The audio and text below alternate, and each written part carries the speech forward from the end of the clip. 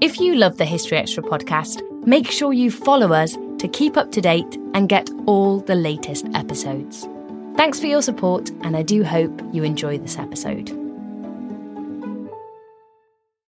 When you need mealtime inspiration, it's worth shopping Kroger, where you'll find over 30,000 mouth-watering choices that excite your inner foodie. And no matter what tasty choice you make, you'll enjoy our everyday low prices, plus extra ways to save, like digital coupons worth over $600 each week. You can also save up to $1 off per gallon at the pump with fuel points. More savings and more inspiring flavors make shopping Kroger worth it every time. Kroger, fresh for everyone. Fuel restrictions apply. Take something iconic, like the all-electric 2024 Fiat 500e. Add something elettrica. Bring the swagger. And an Italian icon is remixed and ready to drop with its available premium JBL audio system. Tap the banner to learn more. Fiat is a registered trademark of FCA Group Marketing S.p.A., used under license by FCA US LLC.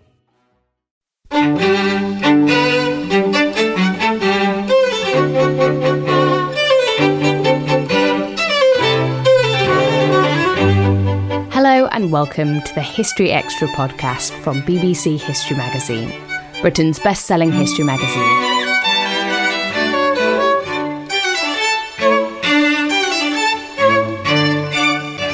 I'm Ellie Cawthorne.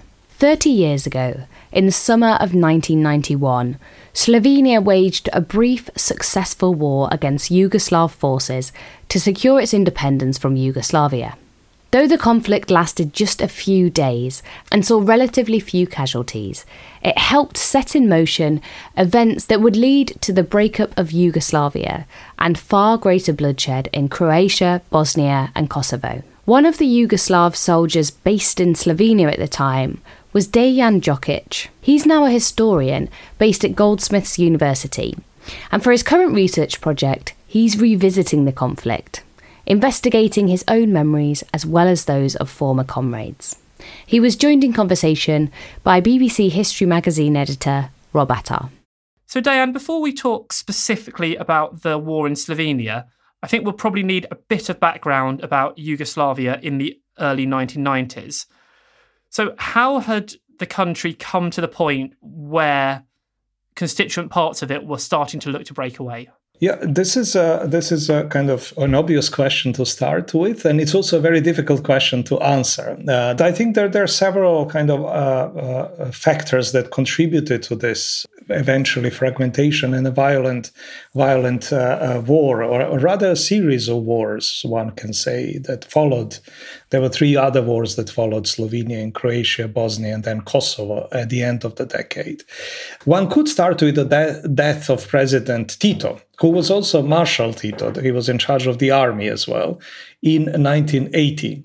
So Tito was this powerful leader who emerged first as a resistance leader and the Communist Party leader during the Second World War in occupied Yugoslavia. And he led a successful resistance movement against Nazi Germany and fascist Italy, and a series of local collaborators, most notably the Croatian Ustaša regime.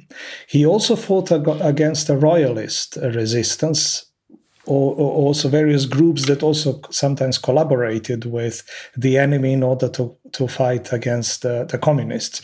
So this is the first thing to keep in mind. And Tito and the Communist Party were able to not only liberate what was effectively the first former Yugoslavia, but also to reunite it and to reimagine it as a kind of federation of 6 socialist republics, the largest one of which was Serbia, which itself had 2 kind of autonomous regions or provinces, Vojvodina in the north and Kosovo in the south. This was very much based on the Soviet model, in which you had a Russian republic within the Soviet Union, which itself was also a federation, the Russian Federation within the Soviet Federation. The second thing to keep in mind is that even though Tito was and the Yugoslav Communist Party at that time were unquestionably Stalinist, they clashed with Stalin in 1948. By the end of the 1940s, Yugoslavia, under the Communist Party and under Tito's leadership, became a country that successfully resisted both the Nazi Germany and Fascist Italy and then Stalin's Soviet Union. And unsurprisingly, this also led to quite a lot of interest in Yugoslavia and support from the West. So Yugoslavia received quite a lot of economic but also military aid from the United States in particular, but also Great Britain in the 1950s.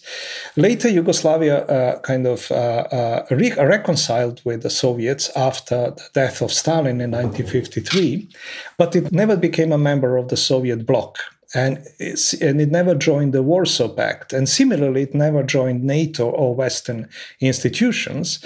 Instead, it was some sort of a neutral, but not exactly neutral country. It actually pursued a policy of active and peaceful coexistence and non-alignment in foreign affairs.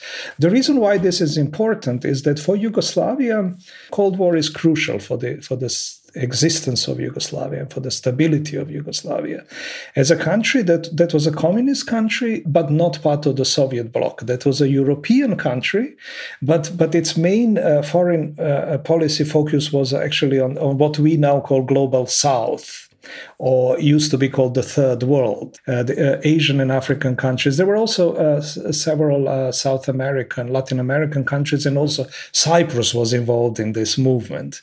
But Yugoslavia was kind of the only really European country that was part of this. And Tito is central to this. President Tito, who, as I said, was also, and this is important, he was the head of state, he was chairman of the Communist Party, and he was also marshal. He was in charge of the army. So he's a central figure. And this is how Yugoslavia kind of understands itself. In the last few years, we have had, anniversaries of the end of the Cold War and kind of the end of the East-West binary. Well, for Yugoslavs, this binary did not exist so much. I mean, it was there, but they understood their position in the world slightly differently. But of course, Yugoslavia's place in this world, which was not simply, East-West, but it was a more complex, was nevertheless very much dependent on that kind of balance of power, and also on the leadership of this very strong leader Tito. One thing I didn't maybe mention, and I will not go into any detail, but what happened in occupied Yugoslavia during the Second World War was even more violent than what happened in the 1990s. And I don't mean just the very, very brutal Nazi German occupation, for instance, in Serbia, or Italian occupation of what is now Dalmatia, Croatian coast, and Montenegro. But I mean the war among the Yugoslavs between various Serb and Croat and Bosnian Muslim groups, but also among these groups. A very brutal war was fought by, for instance, communist Serbs and royalist Serbs, and similarly among Croats. Something like 1 million people died in the territory of what was Yugoslavia, which at the time had around 16 million population. Now, during the wars of the 1990s, the figure is thankfully much lower. It's almost certainly not higher than 150,000 in a country that at that time had 25 million population. So this is just to give you an illustration how brutal this war was. Nevertheless, Tito and the Communist Party managed to reunite the Yugoslavs. I guess in a long way, I've already given you an answer to so the factors that kept Yugoslavia together, that when or perhaps helped keep Yugoslavia together. I think this was a little bit more simple.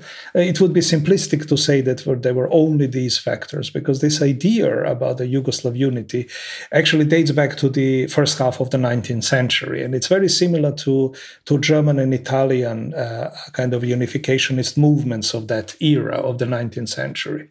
But nevertheless, by the late 1980s, Tito is no longer alive. The international relations that kind of defined Yugoslavia in many ways, and to which Yugoslavia made an important contribution, were also kind of changing and changing quite radically. But of course, there was a number of other reasons. Nationalism is something that historians and sociologists are debating whether this nationalism ever went away or it was simply kept kept under control by the Communist Party. I think this is also very simplistic. Communism anywhere, including in the Soviet Union, often used nationalism as an ideology that in certain times could help with popular support and with mass mobilization. And the same was true of Yugoslavia.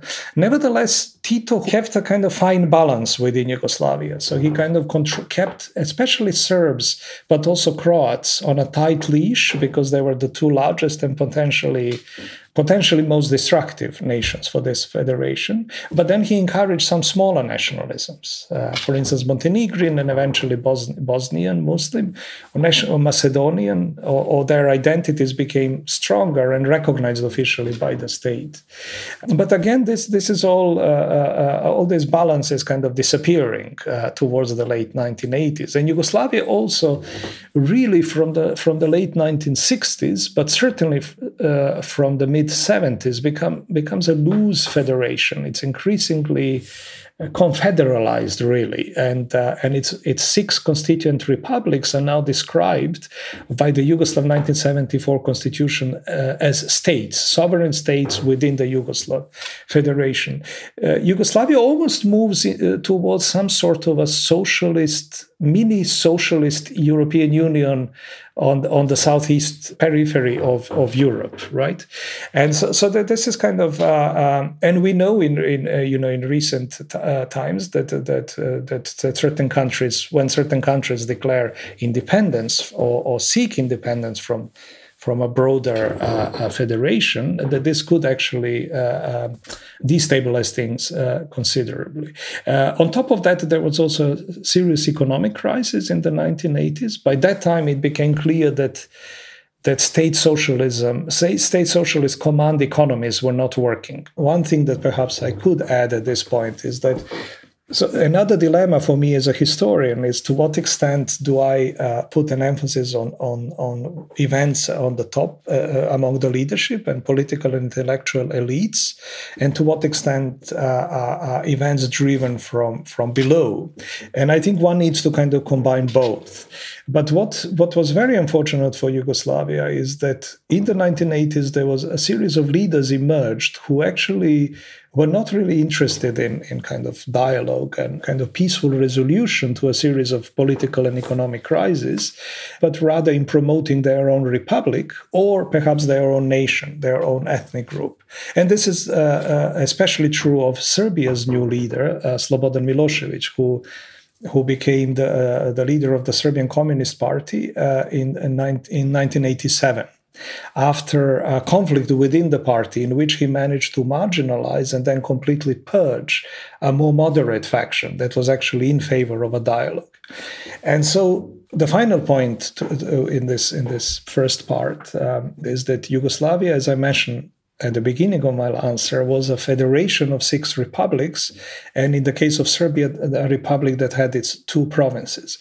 And it was in some ways an ethnic federation. So each republic had a titular nation. So Slovenia was a republic for the Slovenians, Croatia for the Croats, but also for a rather sizable Croatian Serb minority, which in 1991 numbered around 11 to 12%.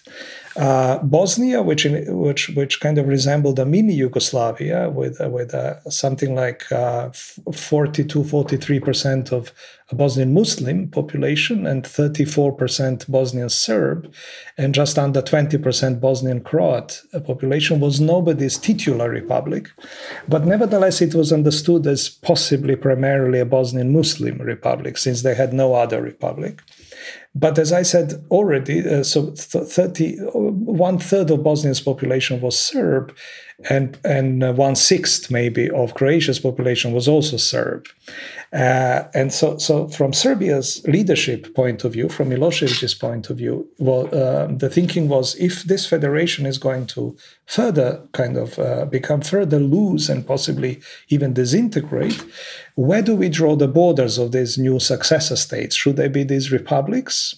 Or should they be modified, these borders, so that they kind of more or less resemble ethnic borders, which of course would not be possible without a conflict, because people lived in mixed areas, especially in Bosnia, but also parts of Croatia and parts of Serbia. And to make things even more complicated, the last Yugoslav constitution of 1974 was not actually clear on this question. This was debated widely, but the problem was that the constitution supported both views. You could argue that the constitution argued that these republics should be allowed, should they wish so, to become independent, but also that the peoples of Yugoslavia can do that. So both sides used interpreted the constitution in the way that it suited them. Now, this paradox actually became clear already in 1974. But while Tito was alive, it did not matter. Tito was this overall leader, and the Yugoslav army was the only institution that was never federalized. So these two institutions kept the federation together. By the beginning of the Slovenian War, or the final Yugoslav crisis, which really one could argue started in January 1990, when the League of Communists of Yugoslavia, as the Communist Party of Yugoslavia was officially called, collapsed. Its last Congress in Belgrade was held in January in Belgrade 1990. And after a series of disagreements and arguments, the Slovenian and Croatian delegates left the Congress. And this was January 1990. In June 1991, these two republics would declare independence from the Yugoslav Federation. So what happened in January 1990 and the last Congress of the Communist Party, in a way, anticipated the political developments of a year and a half later. No, it's obviously a very complex history, so thank you for going through that all for us. So the focus of our discussion today is mainly on what happened in Slovenia. So as you said, Slovenia declared independence and then a short war was fought. So what was the kind of broader Yugoslav reaction to the Slovenian Declaration of Independence? A brief background again. So when scholars or outside observers look at Yugoslavia historically, they quite rightly point out that the key axis is between Serbs and Croats, the two largest groups. I have been also, this is also in my previous research, I have also subscribed to this school of thought. However, there are scholars who have argued always that the key relationship was between Serbia and Slovenia, between the Serbs and the Slovenes, for different reasons. Even geographically, Slovenes are in the north, Serbs are in the east, kind of northeast, and Croats are squeezed in between. If Slovenes and Serbs want to live in a federation together, Croats actually have little choice, right? But there are other reasons also. I will not go into detail. I previously mentioned that from the mid to late 1960s, there is a greater decentralization of Yugoslavia. And this was not just at the political level, but also at the level of economy. Individual republics begin to actually enjoy more freedom to pursue their own economic policies. And it was around that time that the Slovenian party leadership begins to pursue a more liberal and actually market influenced, well, not exactly market economy, but kind of a socialist economy with elements of market economy. So Slovenia actually begins to push towards greater decentralization also economically, whereas Serbia is not. It's complex, but Serbia also has actually various liberals. But nevertheless, this conflict between Slovenia and Serbia really erupts in the late 1980s with the rise of Slobodan Milosevic, who, as I mentioned, seeks to keep the federation tighter or to kind of make it a little bit more centralized. Not centralized, but a kind of tighter federation, whereas the Slovenian leadership seeks to actually make it even more loose at this time. And one should not forget the beginning of civil society at this time in both Serbia and Slovenia and across former Yugoslavia, but it was particularly strong in Slovenia. And also various alternative groups and movements that emerged. Listeners might know of the band Laibach, which is a well-known Slovenian music band, which actually emerged at this time, and it was part of of a movement that challenged the socialist system. So it was not just the Slovenian party, but actually non-party, and various kind of nationalist intellectuals and youth students who wanted to change. So this clash between Slovenia and Serbia begins then. And another major player in this story is the Yugoslav People's Army, which, as I previously mentioned, is not federalized. So it's still a centralized institution. Top leadership, the most senior officers are quite representative of the Yugoslav mix at this time. There are two actually out of, say, 5 top officers, 2 are Slovenians, and 1.5 is a Croat and 1.5 is a Serb. The chief of staff was half Croat, half Serb. Nevertheless, the lower officer corps is actually mostly predominantly Serb and Montenegrin, and this is true of conscripts because Serbs together with Montenegrins were the largest group. So now, to answer more directly your question, following the collapse of the Communist Party of Yugoslavia, really in January 1990, then the Slovenian party leadership agrees to hold multi-party elections. In other words, for the first time since the Second World War, to allow for other political parties to contest for power. So there is already in April, so only 3 months later, April 1990, the first multi-party elections in Slovenia. And a kind of broad coalition called the Democratic Opposition of Slovenia wins the elections. But the former Communist Party leader becomes the first president. So it's a kind of some sort of a compromise between the communists and various liberals and Democrats and nationalists. And Croatia follows actually also at the end of April. There are first multi-party elections in Croatia in which a right-wing nationalist conservative kind of a Christian Democratic Party wins the elections. And this alarms Serbia, in which Milosevic, as I already said, Serbia really does this 2 years before, in 1987. There is really a change of government in Serbia, which is still communist, but now increasingly borrows from nationalist rhetoric. So Milosevic, of course, doesn't look at this very kindly. And he has an ally in the Yugoslav army, which also is keen to preserve kind of a more centralized Yugoslav federation, and to preserve, if possible, the communist ideology. I think it's important to remember, even though it's tempting and sometimes not entirely incorrect and wrong to interpret Yugoslavia through nationalist conflict. This was just one layer. This was a complex, multi-layered conflict. And ideology certainly played a part. And so once this new government is formed in Slovenia, they promise that they will hold a referendum on independence by the end of the year, which is what they do in December. In late December 1990, both Slovenia and Croatia hold a referenda on independence, and in both republics, those who vote overwhelmingly vote for independence. The caveat is that in Slovenia, this was not such a huge problem because the vast majority of the population of this still Yugoslav Republic of Slovenia is ethnically Slovene, something like 95%. In Croatia, this is not true. As I mentioned, there is a significant Croatian Serb minority, which during the Second World War was a victim of a genocide that was committed by the local fascist puppet regime of satellite Croatia. And they react very strongly. They boycott the referendum. And so in Croatia, again, those who voted overwhelmingly vote for independence, but this is perhaps 60% of the population only. Once the results of these referenda are announced, both Slovenia and Croatia say that this will become legally binding in 6 months. So in 6 months, they will declare independence. And this happens on the 25th or 26th of June, 1991. In fact, it was meant to be on the 26th of June. That would have been exactly the 6 months. But Slovenia does it one day before, and Croatia immediately follows. How does the rest of Yugoslavia respond? Slovenia and Croatia respond differently. Their leaderships respond differently to this. Croats declare independence but do nothing about this. A little bit like Catalonia in recent times. They say, now we are independent, and that's it. Slovenians, however, say, now we are independent, which also means we have to establish control over our borders. So the Slovenian. Okay. So one other thing, when I said that the Yugoslav People's Army was actually not a federalized institution, it was still very Yugoslav.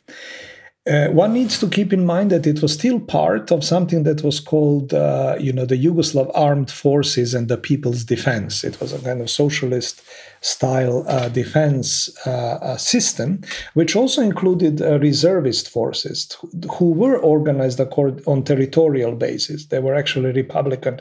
If you want, they were mini-Republican reserve armies. And Slovenia possessed one, which was mostly Slovene, which actually had it was not as well armed as the Yugoslav army, but it was much more numerous than the Yugoslav army troops and garrisons that were based in Slovenia at the time. So they immediately actually took over took over border posts, international border posts with Italy and Austria, but also they put border posts with the rest of Yugoslavia, in this case with Croatia, and started kind of clashing with the Yugoslav army. The Yugoslav army was ordered to prevent this, because this was part of the Yugoslav constitution, that the army must preserve the territorial integrity of the country. So a war breaks out pretty much within a day from Slovenia's declaration of independence. The rest of Yugoslavia is shocked. I think Croatia is also very worried.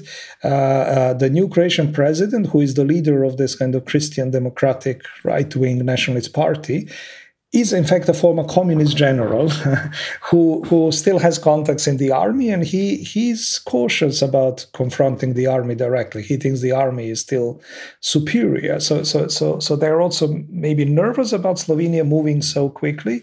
In Bosnia, for instance, there is an overwhelming support for the preservation of the federation and for the Yugoslav army. The same was true of Serbia, Montenegro, and Macedonia. So the response is rather different, but it's one of shock. And I think it's also one of shock internationally. I was recently reading some international press at the time. And even though the Yugoslav crisis had been going on, and there were even some small armed incidents in parts of Croatia where Serbs and Croats lived in mixed areas, since August 1990, everybody was shocked that this was now happening. Yugoslavia, after all, had been hailed for decades as this model of multi-ethnic and multi-religious and multicultural coexistence, and suddenly this was all happening. And to keep the wider context, I think in mind, this is also the time when Europe is uniting increasingly. We already know by this time that the European community will transform into a European Union.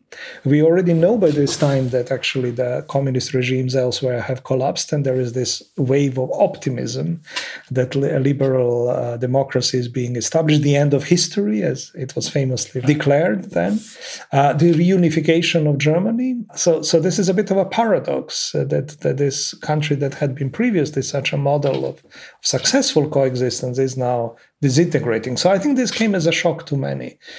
Even organizations such as CIA apparently were quite surprised that things got out of control so quickly, apparently. And then,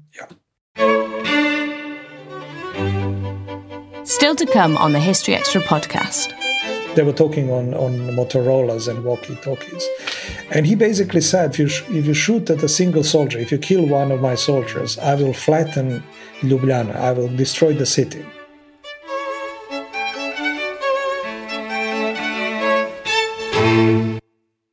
We don't always realise just how much our negative thoughts and experiences stick with us and weigh us down. You may find your brain constantly running through a highlight reel of bad moments. That comment your friend made last week that hurt your feelings. That frustrating thing your mum does. Or that silly thing you said in a meeting. Maybe it's time to get it all off your chest. Whether it's a tiny annoyance or something much bigger. Talking about it can give you some relief and lead you to a potential solution. That's where therapy comes in. It's a safe space to share whatever's weighing you down and learn to process it, so your internal highlight reel can focus on the good stuff. And BetterHelp offers affordable online therapy on a schedule that works for you. Connect with a licensed therapist by text, phone, or video call. Start the process in minutes and switch therapists anytime. Let it out with BetterHelp. Visit betterhelp.com/historyextra today to get 10% off your first month. That's BetterHelp, HELP.com/historyextra. This episode is brought to you by Indeed. We're driven by the search for better. But when it comes to hiring, the best way to search for a candidate isn't to search at all. Don't search, match with Indeed. Use Indeed for scheduling, screening, and messaging so you can connect with candidates faster. And listeners of this show will get a $75 sponsored job credit to get your jobs more visibility at Indeed.com/HistoryExtra. Just go to Indeed.com/HistoryExtra right now and support our show by saying you heard about Indeed on this podcast. Terms and conditions apply. Need to hire? You need Indeed. So this war breaks out between Slovenia and the Yugoslav People's Army. Now, presumably the Yugoslav People's Army had at its disposal much more military power should it choose to use it. How was the Slovenian government and their army, how did they hope to counter what could be a much superior military force? Yes, so that's an excellent question, actually. We now know a little bit more about this. So again, things are a bit more complex than they seemed at the time. So the first thing is Slovenians are inferior in terms of the weaponry, but actually they're superior in terms of manpower. Secondly, they knew that the Yugoslav People's Army, so again, I don't know if it would be appropriate to introduce a personal experience. I was one of these Yugoslav Army conscripts stationed in Ljubljana, in a major garrison on the outskirts of Ljubljana, the capital of Slovenia. And from the first moment, the strict order was we cannot shoot, only in self-defense. We are still the People's Army. So my two most immediate officers, a lieutenant and a captain, were non-Serb, in case people are wondering. So my lieutenant was a Croat from Bosnia, and the captain was a Slovenian. And the major in charge of the military police battalion in which I served was a Slovenian also. However, he deserted from the Yugoslav army point of view, or kind of fled to his own side within several days. And then he was in charge of the siege of the barracks, which lasted for about 10 days in total. But the point is that there was already quite a lot of espionage and counter-espionage. So I guess the Slovenian leadership had some idea that the army would probably be a little bit try to be restrained at this point. Recently, we also have suggestions from kind of evidence that is coming out and memoirs being published that there was perhaps some hope that the army would overreact in order to attract international sympathy. And remember that the sympathy was not necessarily with the Slovenians in everywhere. Germany and Austria pushed for Slovenians' recognition and Croatia's, but Britain and the United States did not. They still actually, publicly at least, issued statements in support of the preservation of the Yugoslav Federation at this point. I'm talking about June, July 1991. This changed later, of course.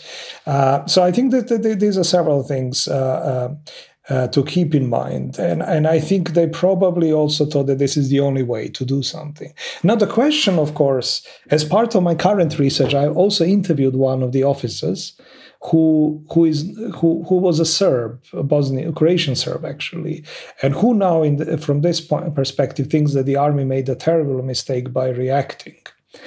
So the question is, what if the army did nothing? If the Slovenians simply, they tried to take over these border posts and they succeeded. The army quickly actually captured them. But what if things stopped then? I'm not sure. I think it's very hard to become independent, actually more difficult than it seems. Think about Catalonia, I mentioned, which declared independence, but nothing happened. Even Britain, from such a loose union of countries, it took ages, and it was a very difficult procedure of leaving the European Union, and so let alone the Yugoslavia. So this is a kind of a hypothetical question.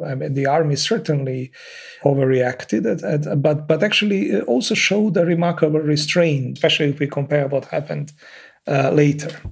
But also your question presupposes that some of these nationalist leaders are rational. The Slovenian leadership was heterogeneous. As I mentioned, the president was a former communist, and he was generally a moderate politician who was in favor of some sort of compromise and not compromise. He at this point he unquestionably supported an independent Slovenian state, but he was not necessarily in favor of armed conflict.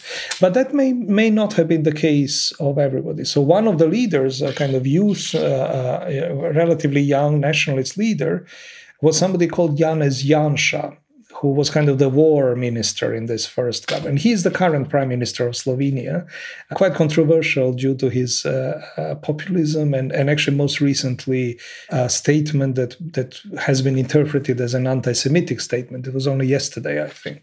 He has close links with Viktor Orban of Hungary and possibly Alexander Vučić of Serbia and other populist regions. So he was one of the leaders of Slovenia's independence. And finally, and then I will finish this part of the answer, it has also emerged subsequently that it seems that there had been an agreement between Slovenia and Serbia to let Slovenia go. Now, at the end of this 10-day war, by the way, I should mention why this war is very important. One of the reasons is that this was the beginning of international presence in the Yugoslav crisis. The European community sent a troika, three ministers, to try to negotiate, to mediate between the two warring parties, the Yugoslav People's Army and the Slovenian territorials. And they managed to do that. On the 7th of July 1991, they met at Tito's former residence off the Croatian coast, on an island off the Croatian coast. And the two sides agreed to a ceasefire and to actually a peace agreement that would last for 3 months. And during this period, some kind of peaceful resolution to the conflict would be found. It was hoped. And during this period, the Slovenians would cease the siege of the barracks. So all the army barracks actually had their electricity, water, and food supplies cut off.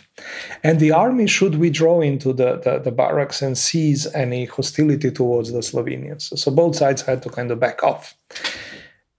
However, within days, the army unexpectedly and suddenly started withdrawing from Slovenia. Now, the army is not under Milosevic's control at this time. Its leadership is still multi-ethnic, but it has subsequently emerged that Milosevic and the Serbian leadership put pressure on the army to do this because Slovenia had no Serbian or any other significant minority. It was felt that if they want to leave, they can go.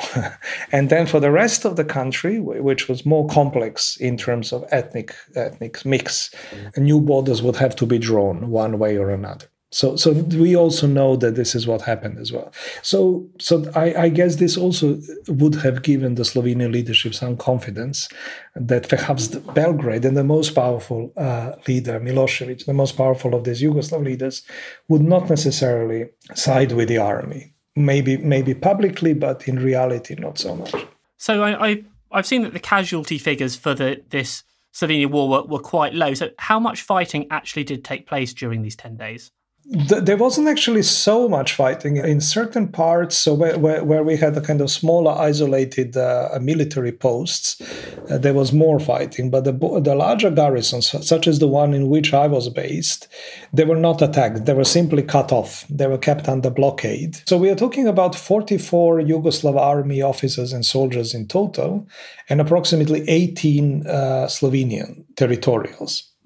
Out of those 44 Yugoslav army casualties, there were also some Slovenes who were still in the army, including the first kind of well-known victim of the war, who was a helicopter pilot who was shot over the center of Ljubljana when he was on the way to bringing bread to our barracks from another barracks where bread was being baked. And so he was a Slovene, actually.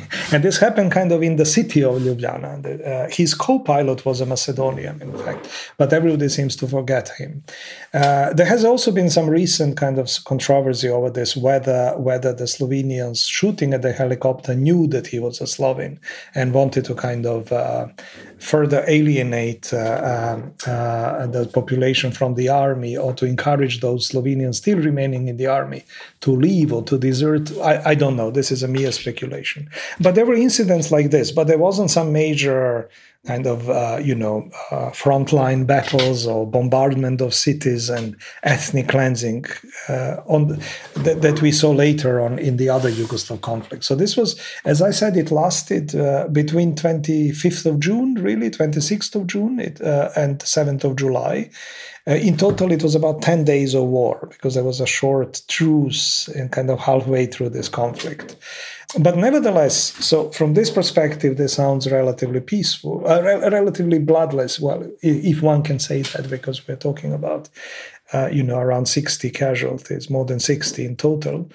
But at the time, it was a complete shock. This was the first time that people were being killed in a kind of military confrontation since 1945. And it was also between the Yugoslavs themselves. And this actually marked the end of Yugoslavia. After this, also, it became almost impossible to kind of hope for some kind of peaceful disintegration. So it kind of, if you wish, Slovenia started a domino effect of what happened later. Even though it was a relatively short and not such a violent war. So, I mean, I realise that the wars over Croatia, Bosnia, Kosovo are very complicated. We probably don't have time to go into all the details there, but is the reason why they were so much longer and bloodier because their populations were much more mixed, where Slovenia, as you said, was quite ethnically homogenous? I think this is the main reason, actually, yes. Yes, because I think if you look at Bosnia in particular, one tends to focus on the war between the Bosnian Serbs and Bosnian Muslims, especially Sarajevo, Srebrenica. These are the key points, right? But don't forget that there was also a war between Bosnian Croats and Bosnian Muslims in the Herzegovinian region. So the city of Mostar was also badly damaged, including a 16th century Ottoman bridge. The city remains divided to this day. And in Croatia, it was actually similar also in those regions which were heavily populated by Serbs. One needs to add, as a historian, I think it's important, and I would say that the current literature that we have on this topic has not paid sufficient attention to the legacy of history, especially the legacy of the Second World War. One could actually look at the major spots of ethnic violence and fighting during the 1940s in Bosnia and in Croatia in particular, to then look at the 1990s, and they would be almost the same, or more or less in the same region. So there was also a legacy of war. There was a fear of kind of becoming a victim again. And I mean, if I would be allowed to simplify hugely, one could argue, I think, one should argue that in Bosnia and in Croatia during the 1940s, the Serbs were the main victims. But then they became the main perpetrators 50 years later. I mean, this is not unusual. You have other cases around the world where former historic victims become perpetrators and so on. I mean, I'm not making direct analogies, but some analogies could be made. And so I think this memory of conflict kind of came back, or perhaps it existed as some sort of unofficial history. Several scholars have done work on this kind of unofficial histories or hidden historical accounts, which only began to re-emerge or emerge in the public sphere in the late 1980s. So, and actually there is no history of conflict and animosity between Serbs and Slovenians. In fact, Serbs and Slovenians have a history of kind of collaboration in the Second World War. Most of what is present-day Central Serbia was under a very brutal Nazi German occupation, but actually large parts of Slovenia, including the capital of Ljubljana, were annexed by Nazi Germany, which one needs to remember bordered Yugoslavia following the Anschluss with Austria in 1938. So basically Germany simply extended. And there was an attempt to Germanize the Slav population of Slovenia. So there was some sort of solidarity between Serbs and Slovenes that also kind of dates back to the Second World War. A number of Slovenian refugees actually ended up in Serbia during the Second World War, trying to escape being Germanized. And again, this is complex, but I think these historical legacies and memories also play a role here.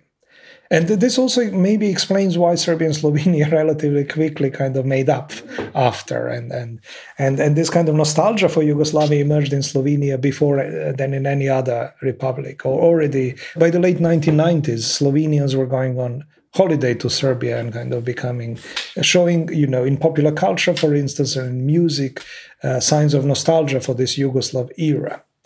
So I would say that this conflict kind of did not really have all these preconditions.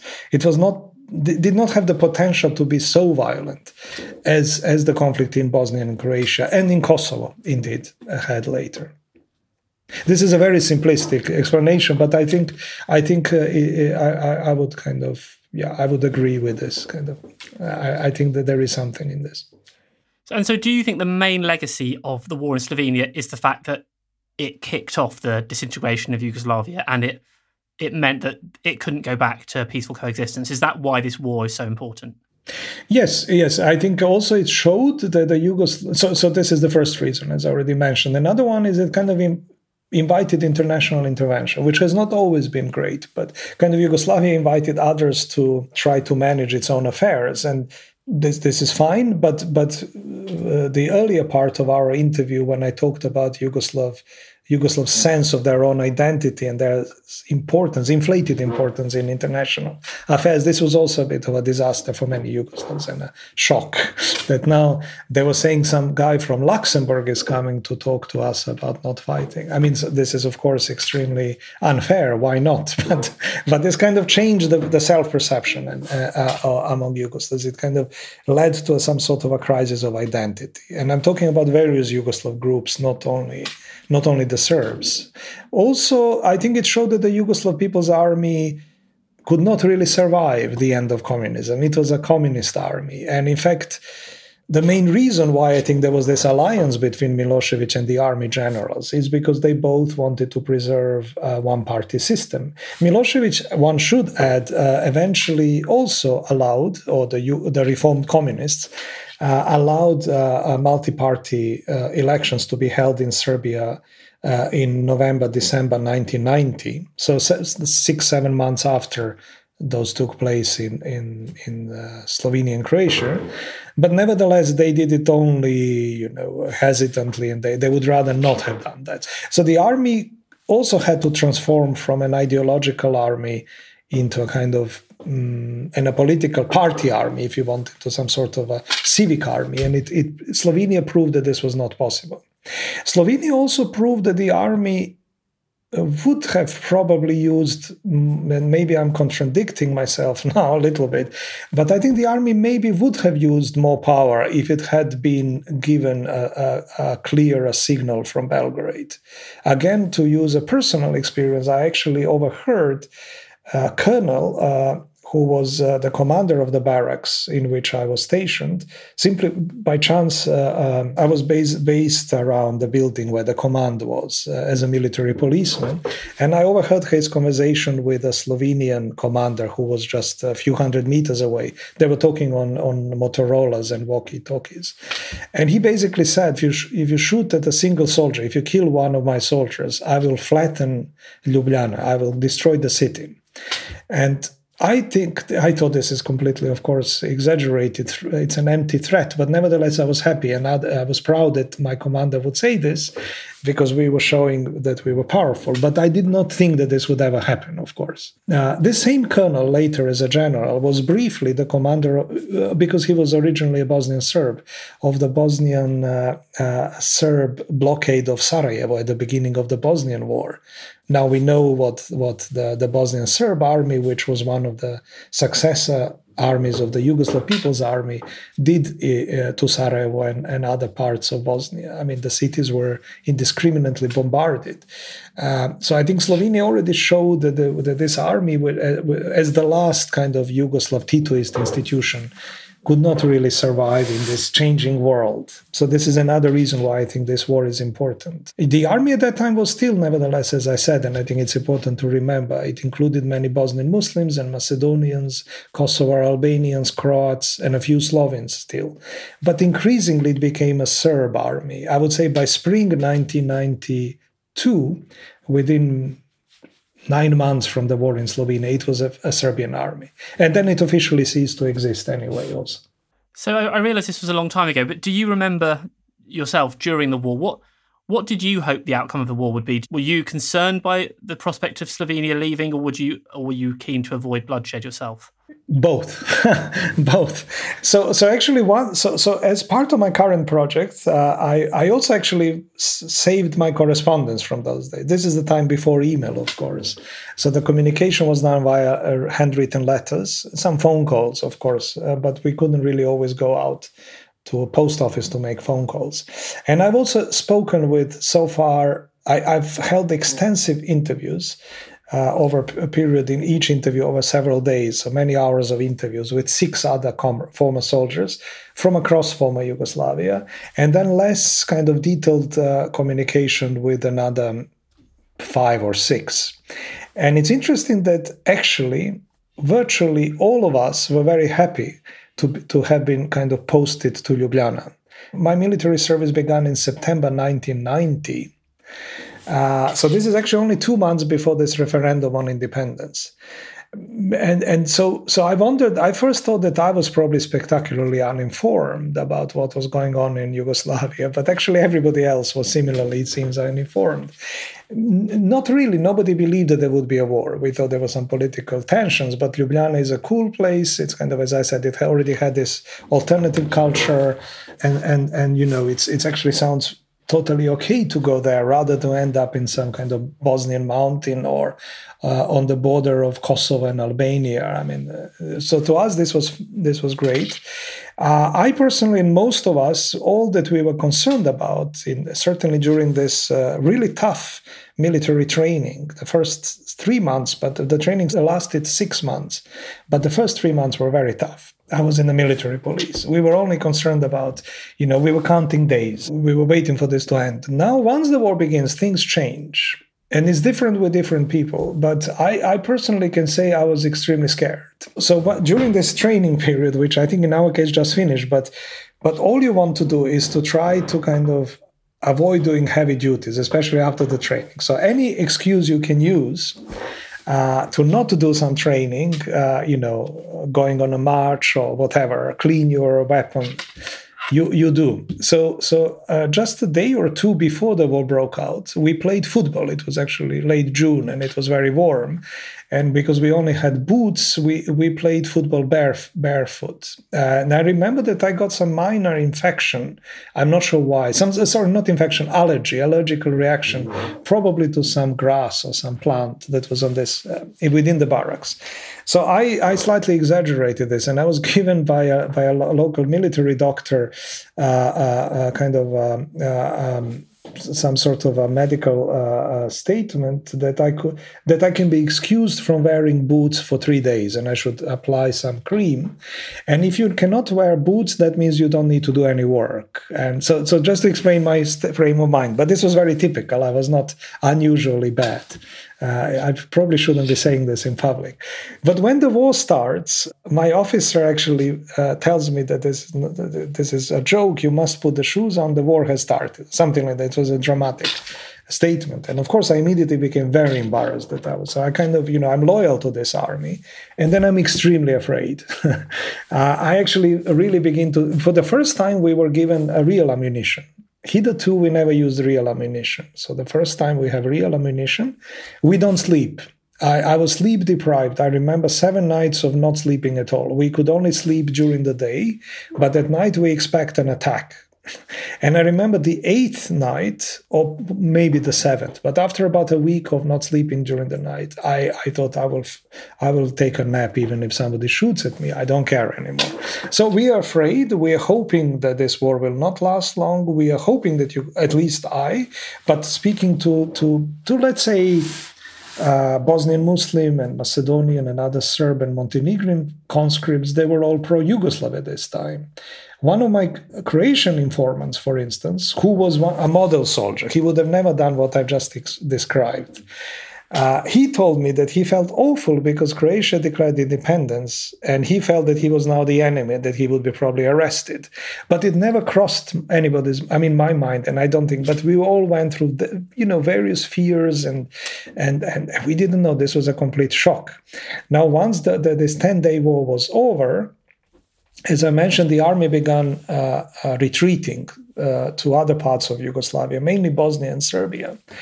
And as a military policeman, at my unit actually, as a military police, we were part of many of these convoys. We were securing these convoys. And this would be another story. But we had various experiences in Croatia and in Bosnia and in Serbia. We were welcomed in Bosnia, for instance, in a predominantly Muslim city, which would later suffer from the Bosnian Serb army, a city called Bihać. We were greeted like heroes of the veterans of the Slovenian War, which we lost. We didn't have to pay for any drinks in a bar, which turned out to be owned by a famous rock star. We didn't know at the time. We didn't have to pay for food in restaurants and so on. So it was very... But I actually felt very sad that Yugoslavia would collapse. And I didn't know what... I guess we were all surprised that the war came. And now, maybe we were like 19, 20. You can imagine what kind of things we think about, especially in this sort of a prison-style environment. No female presence anywhere, and we want to talk. We want to talk about music. We want to talk about girls. Maybe we want to talk about football. Basketball. At that time, Yugoslavia became the European champion in basketball at the end of June, but we didn't even know this. And so these were the things that we were interested in, not really the war. I mean, this is certainly me and soldiers I have interviewed extensively. Now, of course, this is 30 years later. I don't know whether that, they're telling the truth, but I'm pretty sure that we were a bit confused, actually. We are talking about conscripts who are 19, 20-year-olds old, who, as I said, always counted days until they go home. And now this is 9 months into their 12-month military service. You're already a veteran soldier. You kind of can get away with doing things that perhaps you couldn't at the beginning, and you were hoping for this less stressful final quarter of your service before you go home. Suddenly you're told your national service may be extended indefinitely. So of course you're not happy about that. So all sorts of emotions. What actually, for instance, also interesting, perhaps it might be, how memory works. I was convinced, for instance, that this blockade was total during this period. And I certainly remember we didn't have any bread for days. So we had to eat some very, very old army food packs, and it was awful. But I discovered now, going through my own papers, that even during this period, there was a time when I was able to send a telegram to my parents to say I'm alive from a small post office, which was kind of on the edge of my barracks. And I'm not sure how this was possible. So the blockade must not have been a total during this period. There was also a kind of a small kiosk within the barracks where we could buy newspapers. And there was a woman who was working there, and she was still coming to work during this siege. It's not all the time, but at the beginning she was able to come to work. And I know that I gave her my parents' home number so that she could call them and say that I was okay. And now looking at my letters, I see that I was able to write during this time, and these letters eventually made their way to my parents. This is a strange moment when this country collapses, but it's not collapsed yet. So things still function, like post office, phone connections. I actually, when I ended my military service on the 13th it was Friday, the 13th of September, 1991. It was during for a few days, the flights between Ljubljana and Belgrade had been re-established. So I actually flew back because it became dangerous by that time to go by train through Croatia, where the war was beginning to escalate.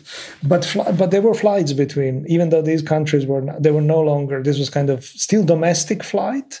So this break never happens at once, and also it takes different kind of form, and it happens at a different pace in different levels, if that makes sense. It's actually quite an interesting period when everything collapses around you, but you're part of that, and you don't really always see it maybe as much as maybe one can from outside, or as you can now from a perspective, after 30 years from this distance.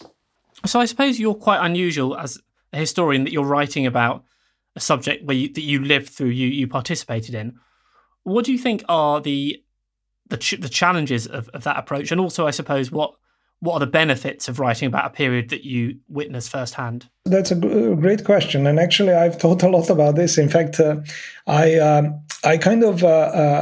always remember one well-known historian, Donald Sassoon, once said that actually the advantage of being a historian is that you should really you can write about whatever you want, so long as you do it you do serious research, but you can choose your own topics. And I suppose at that time Donald was a very established historian, and I was at the beginning of my career, and I was always told you should choose something that maybe would be published, and I also didn't, and one of the things you always have to have documents to prove.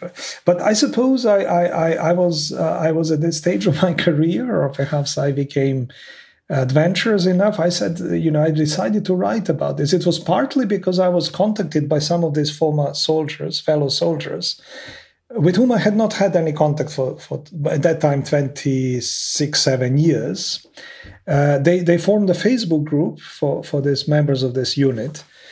All sorts of Croats, Muslims, Serbs, Bosnians, and so on. Macedonians, Montenegrins, exchanging memories, photos. And as a historian, I started kind of asking serious questions. But guys, what do you think? I mean, you're only talking this in this nostalgic terms, and obviously it was maybe a great time, but then soon after there was a war, and nobody really responded to me.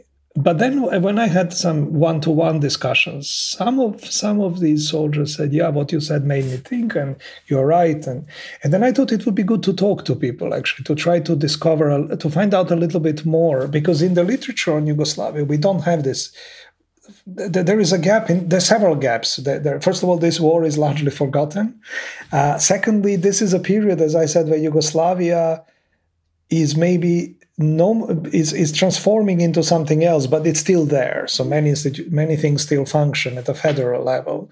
So it's a kind of this very short transition from peace to war, from a unified country to a fragmented country, disintegrated country. And it's not really covered by anybody, especially from this perspective. And then especially the army. The few good works that we have on the army tend to focus on generals and officers. And the army was, of course, a huge institution. One should not necessarily paint it in simplistic brushes. There were very different responses to the conflict among different officers, even junior officers, let alone conscripts.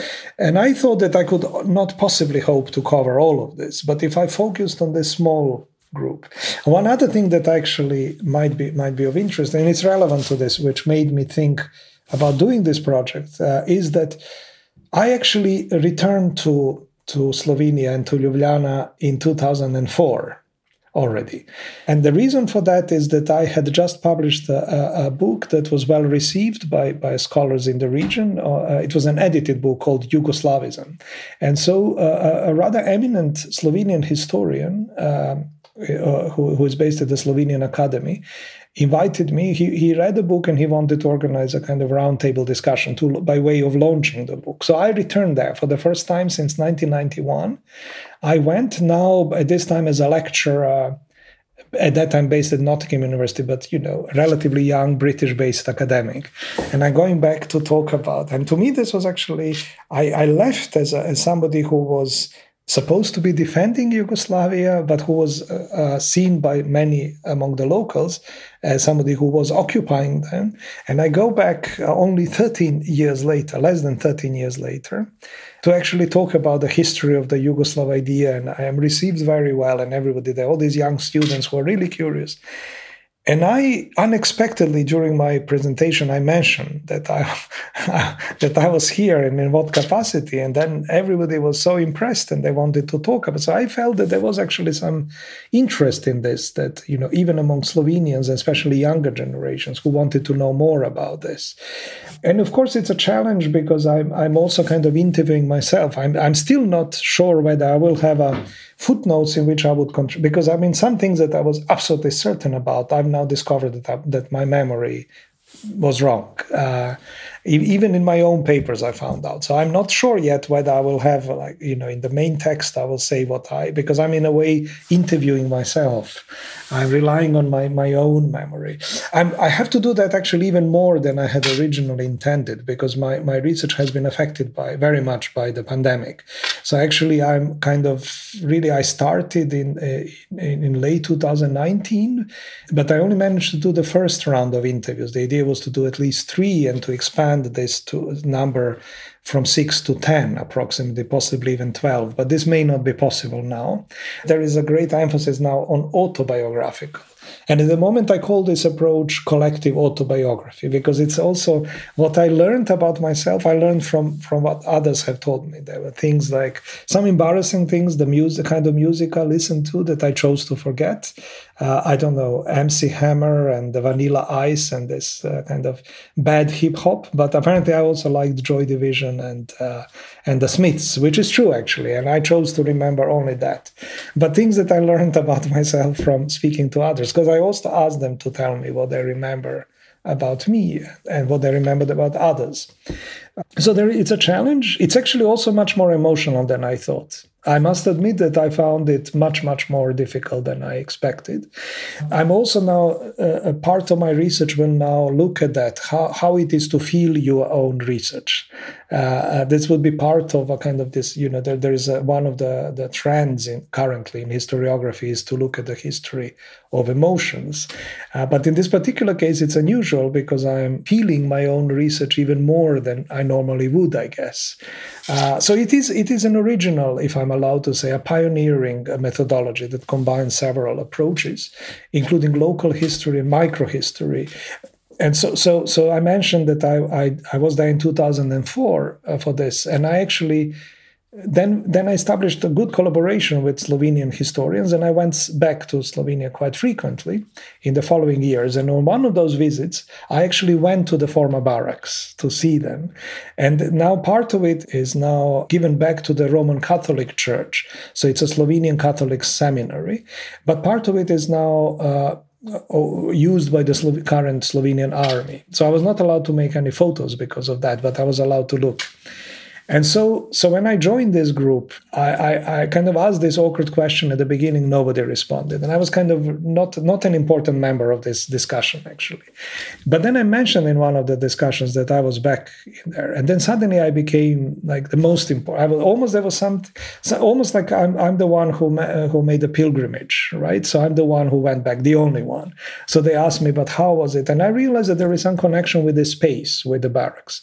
So some of these former soldiers would be posting Google images from their village in Western Serbia or from their new home in South Germany. And they're not able to go there, but they're constantly looking at Google images of the barracks. So I realized that there is some connection with this space. So this story that I'm trying to say is a story that could only happen at this relatively small space. And there is something sacral about this also, I felt in this. And of course, Tito is very important. Tito, who had been dead for 10 years, but who was still officially our kind of never to be forgotten founder of the army. He was also, as I said, the leader of the partisan resistance during the Second World War, out of which the army grew at the end of the war. And Tito is very much so. So I'm introducing 2 other characters in the book. And one is the space, the stage. This is the barracks. And another one is Tito as some sort of demigod figure who is there, who is also very present in many of these. Because also in discussions with soldiers, I'm also interested in growing up in socialism, growing up in how was it to be a child in the 1970s Yugoslavia during the golden age of Titoism. How was it to be a teenager? What kind of music did we listen? What kind of smells do we remember from the barracks, for instance? I mean, things like that. I'm interested in a number of things. So hopefully this will eventually be an interesting book once I write it. I'm approximately halfway through the project, but as I said, because of the pandemic, things have been delayed a little bit, like everything else. But it's good to thank you for this opportunity to kind of discuss a little bit more 30 years after all this happened. That That was Professor Dejan Djokic of Goldsmiths University. His research project is funded by the British Academy and the Leverhulme Trust. Thanks for listening. This podcast was produced by Ben Hewitt, Jack Bateman and Brittany Colley. Tune in again on Friday for the first episode in our new series on festive food through the ages, with the food historian Annie Gray.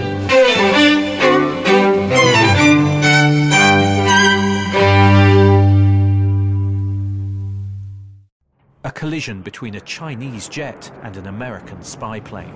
He came and rammed into our left wing. With relations increasingly strained, what are the chances of things spinning out of control? The Western world was asleep. I'm Gordon Carrera. I'll be exploring the friction in this most important of relationships and asking, has the West taken its eye off the ball? You cannot ignore China. From BBC Radio 4, this is Shadow War, China and the West. Listen wherever you get your podcasts.